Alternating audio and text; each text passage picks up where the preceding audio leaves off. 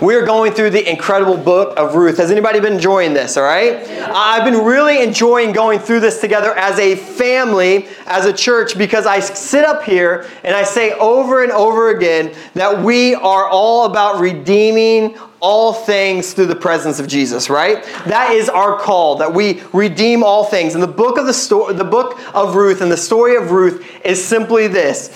When things seem impossible, God brings redemption through normal people, all right? When things seem impossible, God brings redemption through normal people. And so you need to hear this. Everyone, eye contact with me right here. God is going to use you to redeem things. If you don't believe that, you're not in the right room.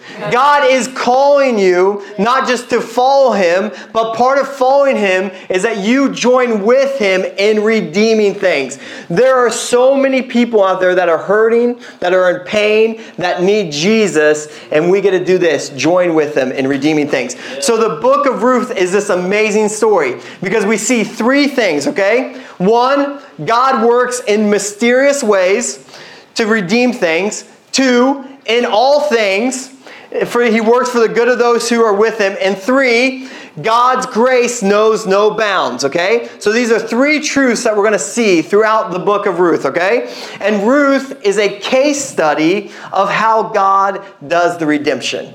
You're going to see it throughout. That Ruth is this story, this case study of how we see how God redeems things. Because have you ever noticed that God doesn't redeem things exactly how you think He's going to redeem things? You know? But He's always redeeming things.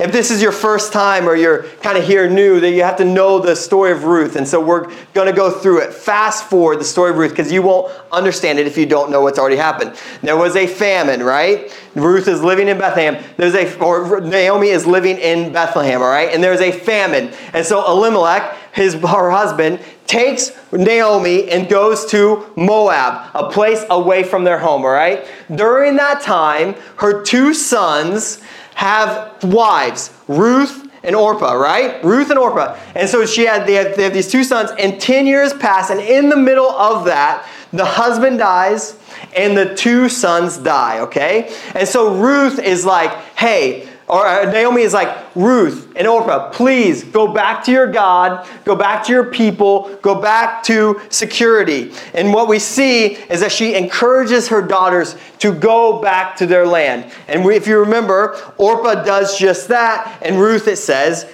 clung to her, right?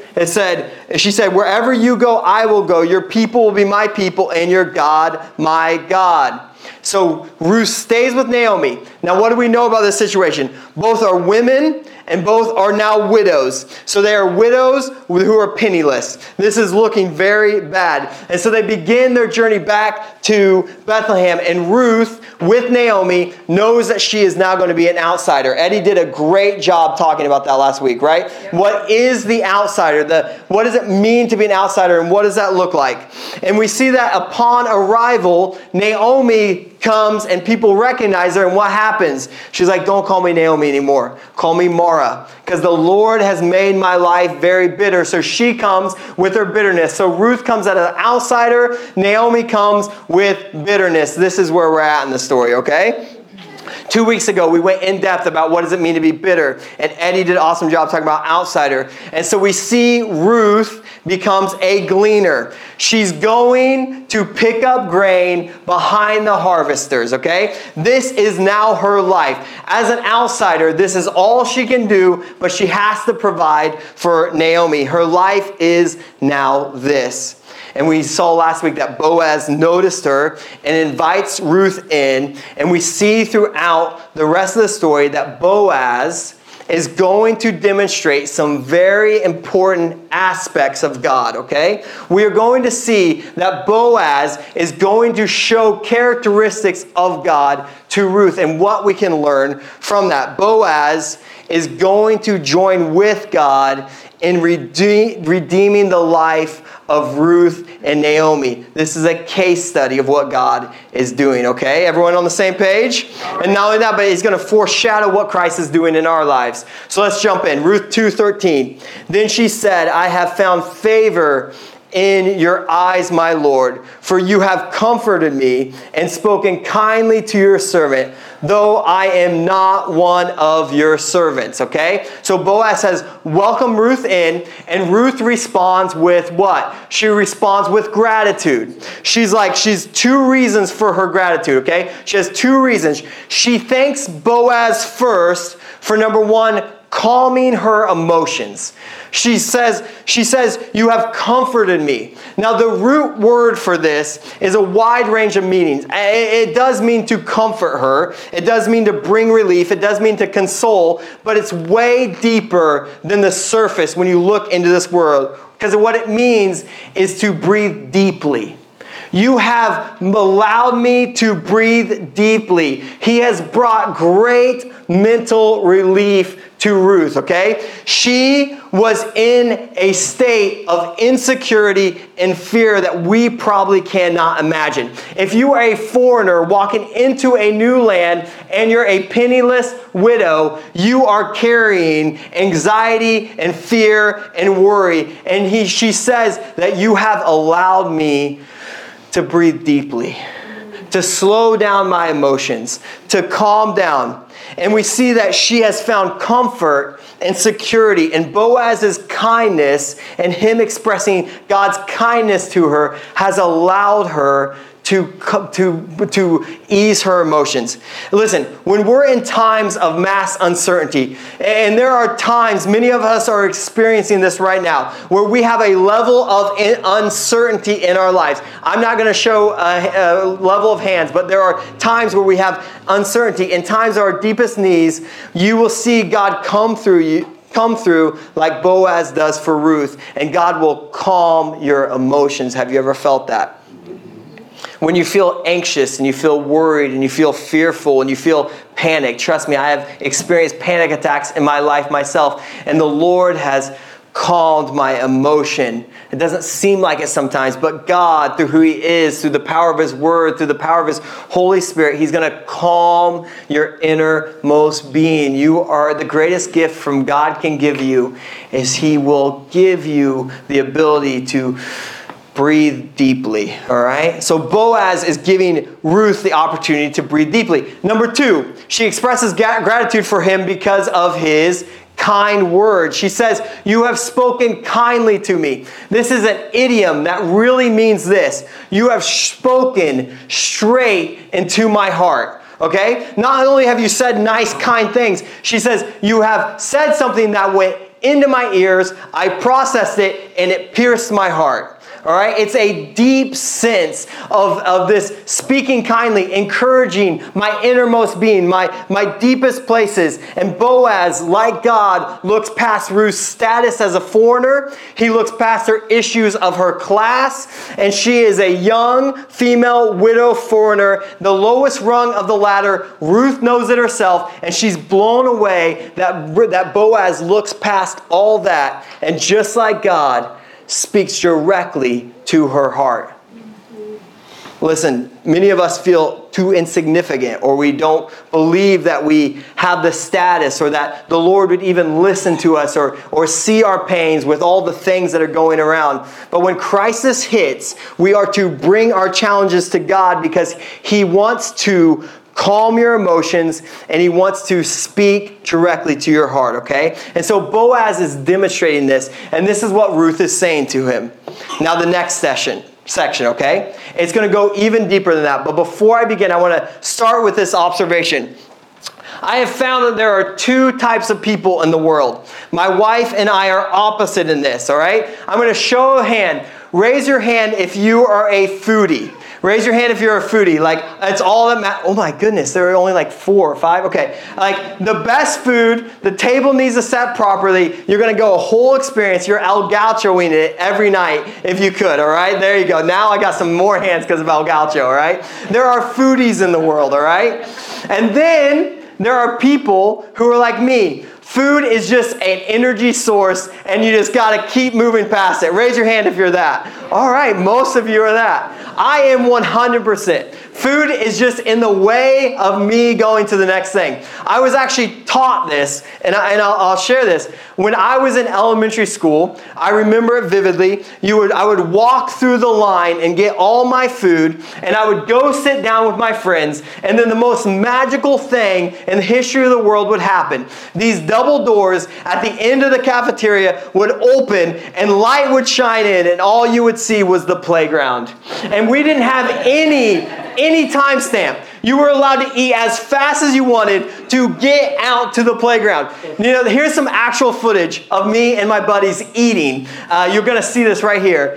This is us actually eating to get to the playground, all right? Let's go. I'm just hogging it. There are people literally throwing up on the playground because they have just eaten. We're chugging a full thing of milk to get out there. That's disgusting. I was told not to show this, but that's how I eat, okay? If I could eat, this is how I would eat. It is a means to an end. I am ready to go. Now, why is that important? In American life, the table is not a place of significance anymore. It really isn't, okay? I won't have a show of hands, but how many families actually eat together at this point? How many families spend time together around a table? But we're going to look from generational past that the table is this central location within society, okay? The table was a central location within society, and it plays much more of a significant place than simply to eat. I wouldn't even eat at a table if I had a choice. I would throw on a football game, I would eat very fast, and move on to the next thing. But what we see is from generational past that tables matter. Ruth 2:14. And at mealtime, Boaz said to her, "Come here and eat some bread and dip your morsel in the wine." So she sat beside the reapers, and he passed to her roasted grain, and she ate until she was satisfied, and she had some left over. So all that Boaz has said to her and all that Boaz has done to her is nothing compared to what he just does here. Okay? He invites her to dine with him. In the ancient Near East, people didn't just eat. Eating together and being invited to a table had huge symbolic significance. This meal was a meal that Boaz had prepared for his paid workers. They had done a morning of hard work, and he's like, "I'm going to set this table." And all of his workers were shocked because he invited an outsider into it, okay? This is what the dynamics of what would have been going on. The Moabite was able to sit at the same table as the paid staff, and Ruth is probably standing at a distance, and so he says to her, "Come here. Come to my table." Not only does he invite her to the table, but he gives her the food, and he shares the food that the workers were also allowed to have, okay? He says, "Eat from this bread."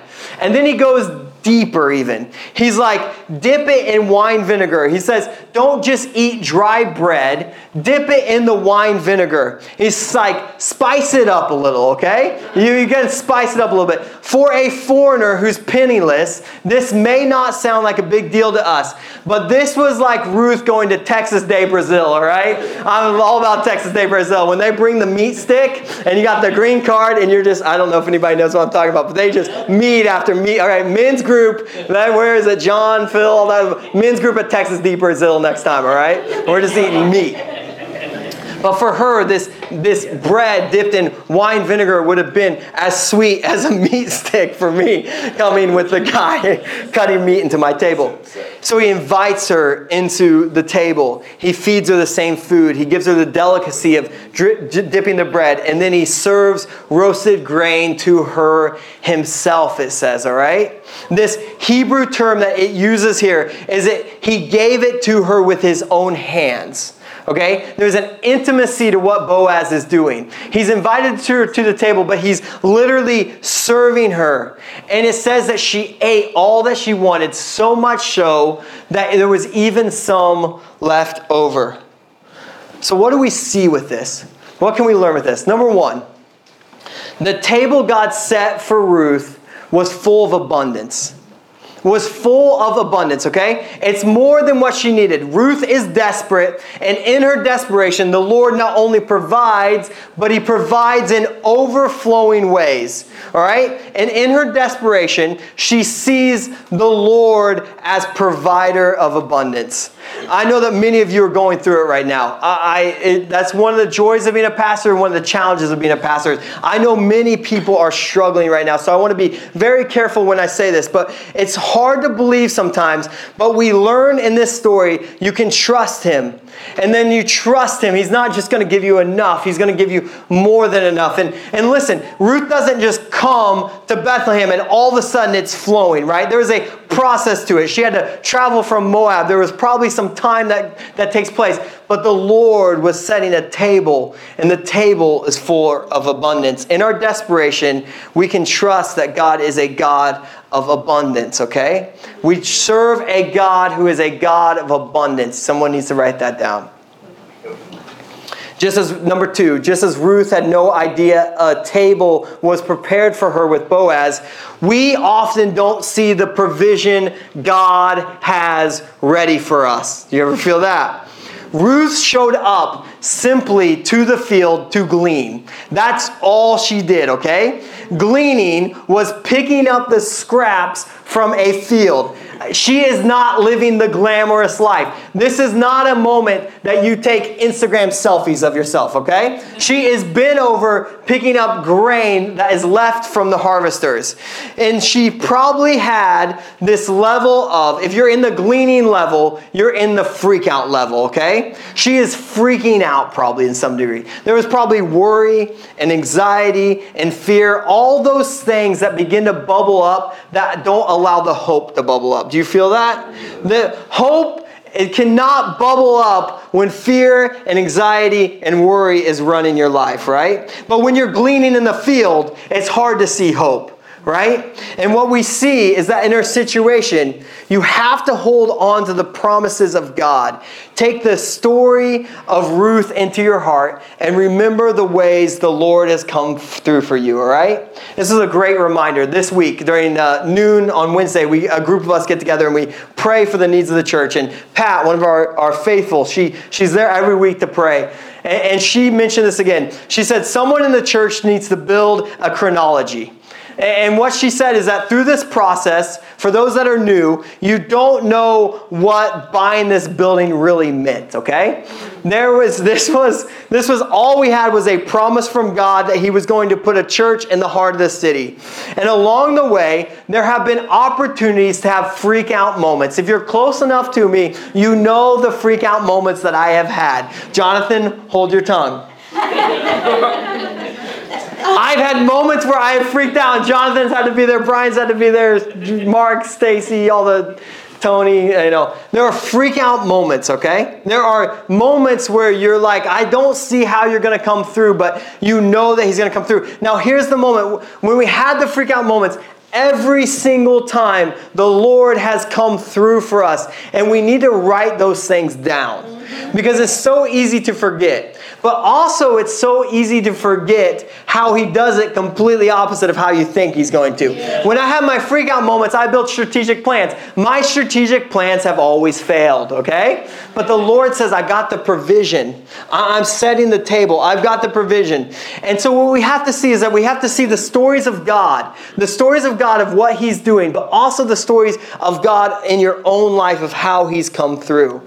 God has always provided over and over again. Number 3, we also see that Ruth worked diligently, but the table provided was by grace. Was by grace.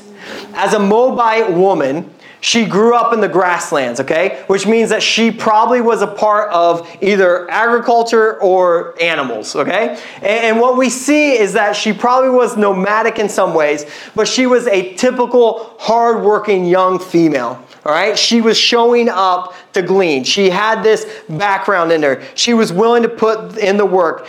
Diligent work is what we are called to. And at the same time, we hold this true. The hand of God is so evident in the story of Ruth. God's hand guides her to the field of Boaz. And look, in the Hebrew theology, and we hold this true too, that Everything is credited to an ever-present, all-powerful God. This is not chance, right? This is God's grace that Ruth shows up at this field. The table is a table of grace for Ruth. We have to understand this. We have a divine author, and all of our greatest blessings are gifts of grace. Yes, we show up and work. Yes, we do the hard work. But at the same time, the Lord is blessing us through grace. Hold on to this promise. In the Bible, the table is much more important than a quick meal. And Ruth is experiencing this table moment.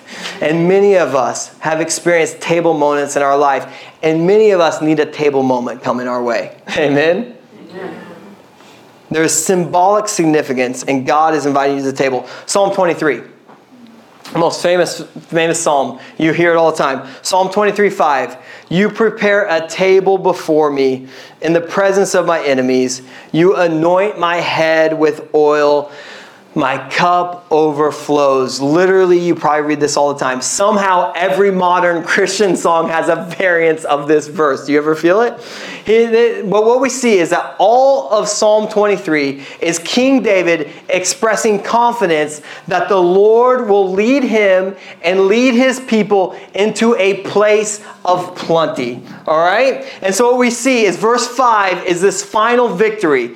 And the verse is this, that there is a table. There is literally a victory banquet that is being set up. And it's God providing all the hospitality. This is not us setting the table. This is not us coming up with the food. This is the Lord God setting the table in this victory banquet. And He is the hospitable one, okay? And it's a place that we can rejoice in God's provision.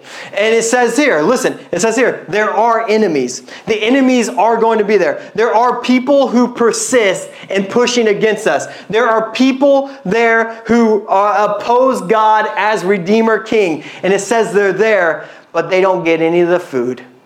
They're just sitting there and they get to watch in defeated frustration is what it's saying. Despite impending dangers in David's life or impending danger in your own life, the Lord spreads out a table for him. God always provides. And then He gives this image to take it one step forward. He says, it's this image of Him being anointed with oil. What's happening there? This sense of refreshment and soothing in the middle of this table. This image of God as the gracious host. And it's clear that David knew no matter how bad things got, because they got bad for him, no matter how bad his lot in life was, aka his cup, it was abundant and it was overflowing with blessings from the Lord. All right? And Boaz is displaying this grace to Ruth, all right? This table setting, he is pouring it out to us, and she's showing God's kindness and God's abundance.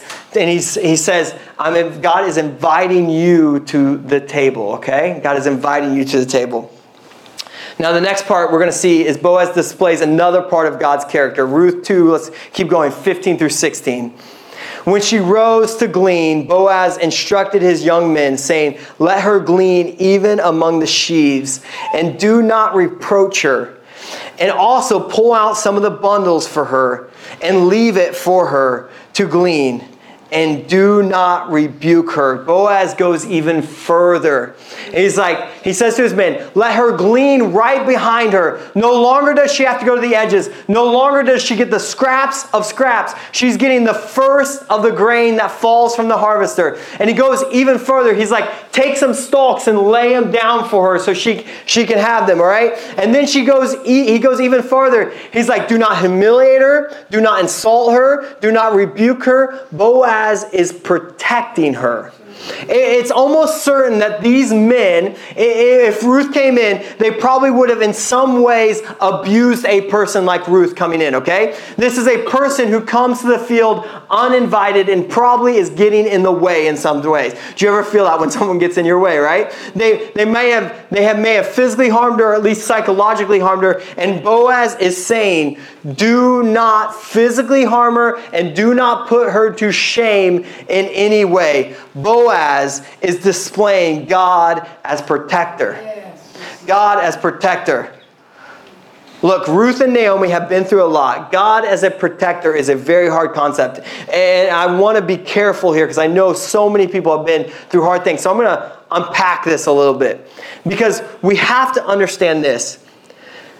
There is an evil one. There is evil out into the world that is what? Trying to steal, kill, and destroy. That's what's happening in the world. There is active progress happening in that, okay? Things are going to happen to us, but God redeems us. And as He redeems, He also protects. Psalm 121, 7-8, we see this. The Lord watches over you. The Lord is your shade at your right hand. The sun will not harm you by day, nor the moon by night. The Lord will keep you from all harm. He will watch over your life. The Lord will watch over your coming and your going, both now and forevermore. We have a promise, okay? We have a promise here. Now, what do we do with that? Because there's pain and suffering going on at the same time. Look, this is something I struggle with. This is something I process, right? We all have to process these things. We all get to wrestle with these things. Now, this psalm was written for the Jewish traveler, okay? Now, a Jewish traveler would have been singing this song, and there would have been no stranger to the effects of evil, all right? Traveling is dangerous just even in modern day. Back then, traveling, there was danger to it. This was not easy, right? A Jewish traveler would be traveling through Israel. Well, what do we know about Israel? They fall into the hands of ruthless nations a lot, right? This is not a safe place or a safe thing to do. And so we see that when you take a bird's eye view of Scripture, it's not that the traveler isn't facing evil, isn't facing challenges, doesn't have pain or suffering along the way, but they know that the Lord is their protector at the same time. And we see that when we take a bird's eye view of Scripture, including Ruth's life, we see a story of what God is doing about it. He's bringing justice. He's saving grace to her, right? And He will one day make everything right. And that's what the Psalm's talking about. God's timing is not our timing. His ways are not our ways, but we are trust that He is faithful because there is evil in the world. And so at times we will suffer. I wish it wasn't true. I wish I had different news. There will be times that we suffer, but we also know that God has the final word. Can I get an amen on that? Amen. N.T. Wright says it best. He has a book called Evil and the Justice of God. He says this, the only thing to do is to hold the spectacular promises, like in this psalm, in one hand, and the messy reality in the other. And praise Yahweh, praise the Lord anyway. Yeah. Ruth's life feels completely out of control.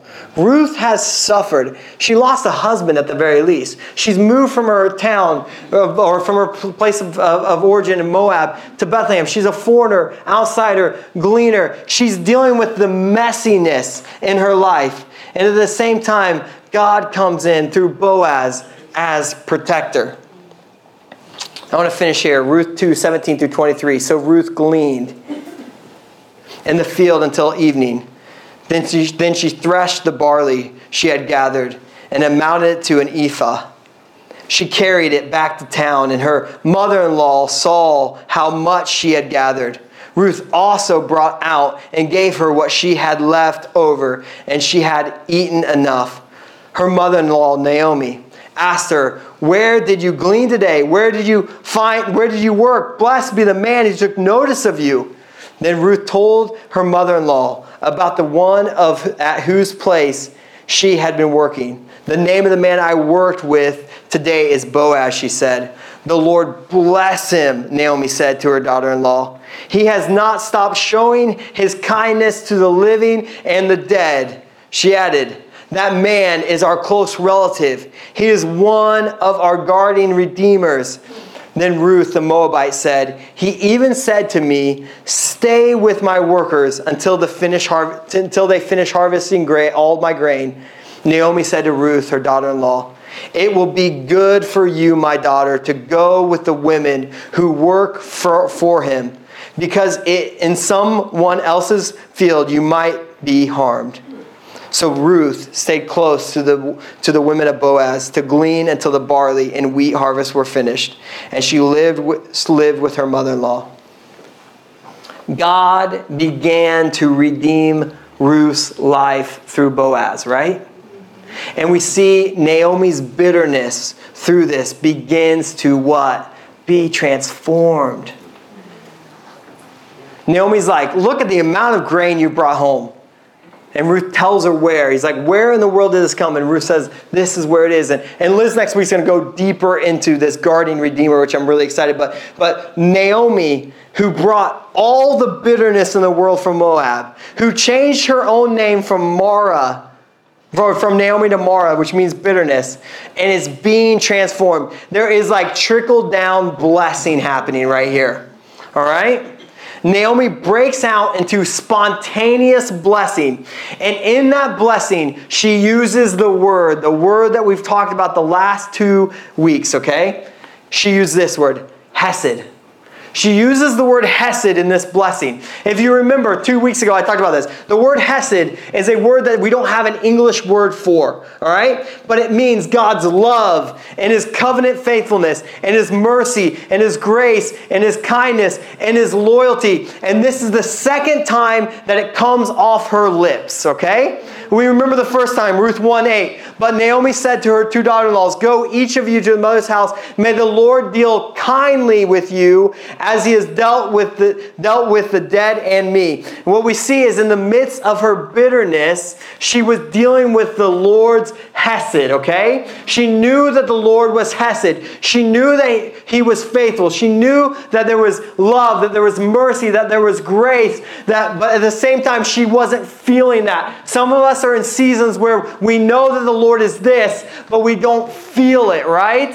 And she's like, I know this to be true. And her bitterness is overwhelming and all-consuming. She changes her own name, and now she's saying, the Lord is hesed.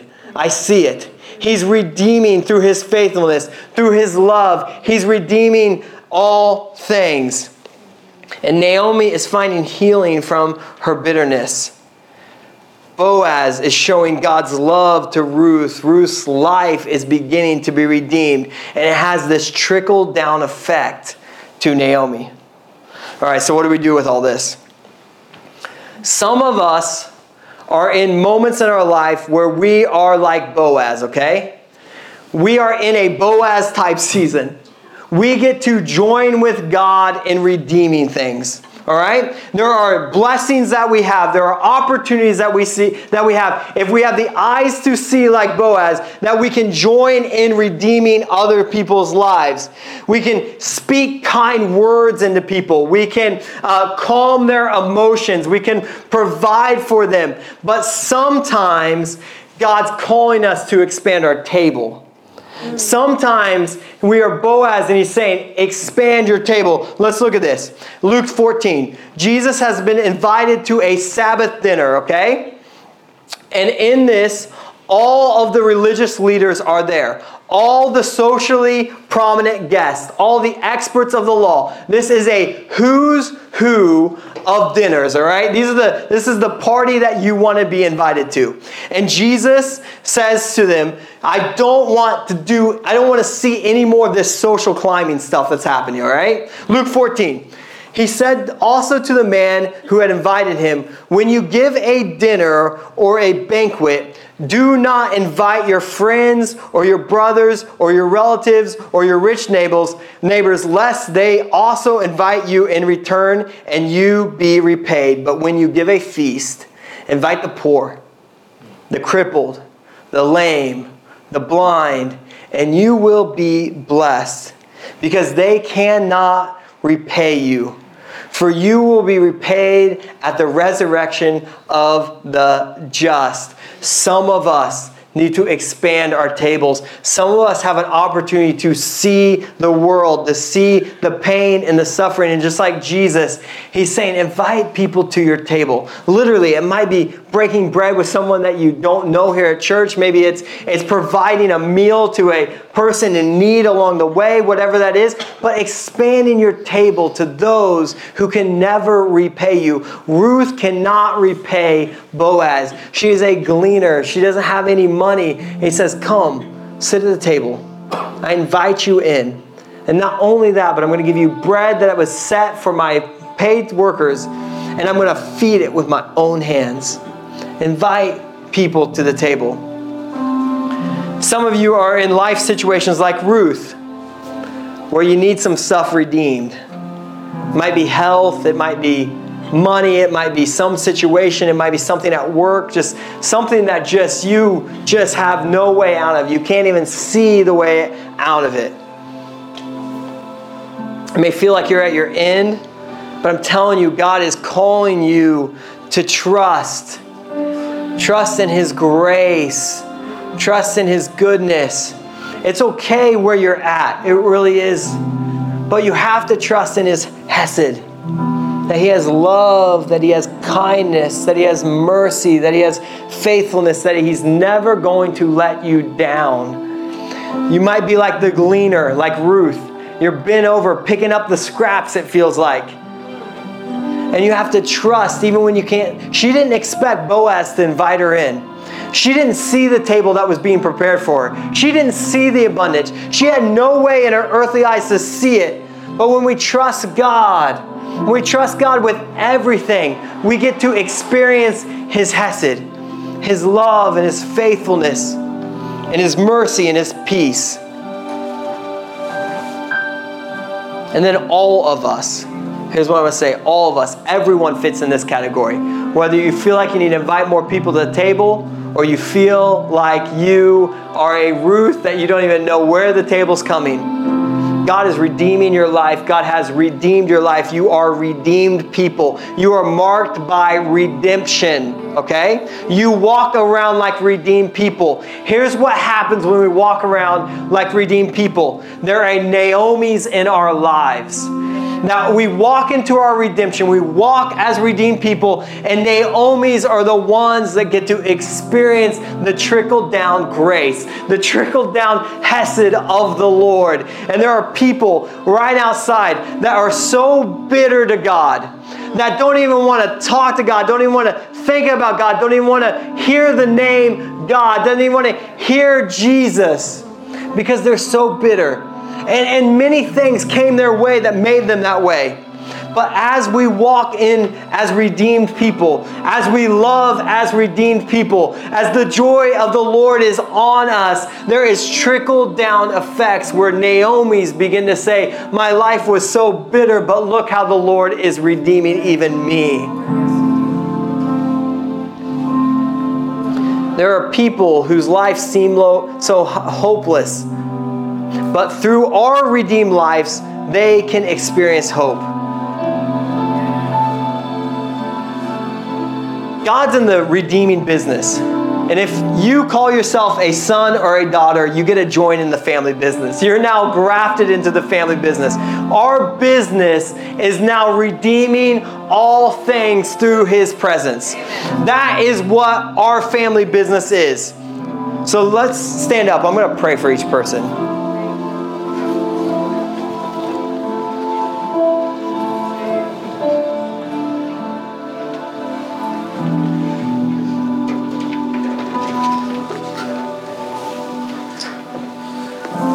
Heavenly Father, there are some of us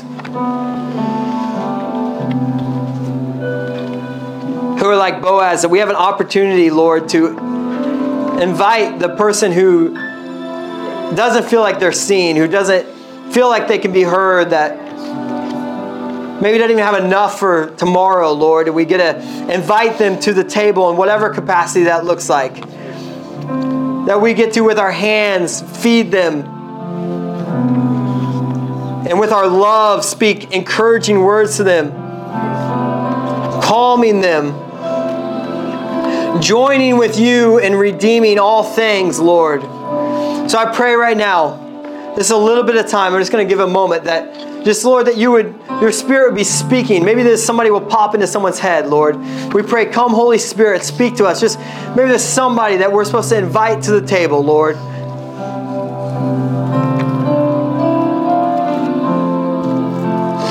Thank you, Jesus.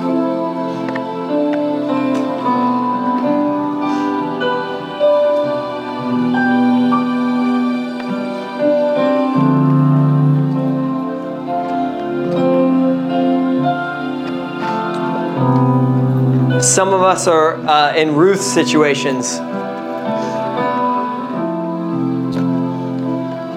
I'm going to do something, and every head bowed, please. If you're that, will you actually just raise your hand? Just if there's some people that just need something to move, just needs prayer over them, Lord, some redemption over their lives, Lord.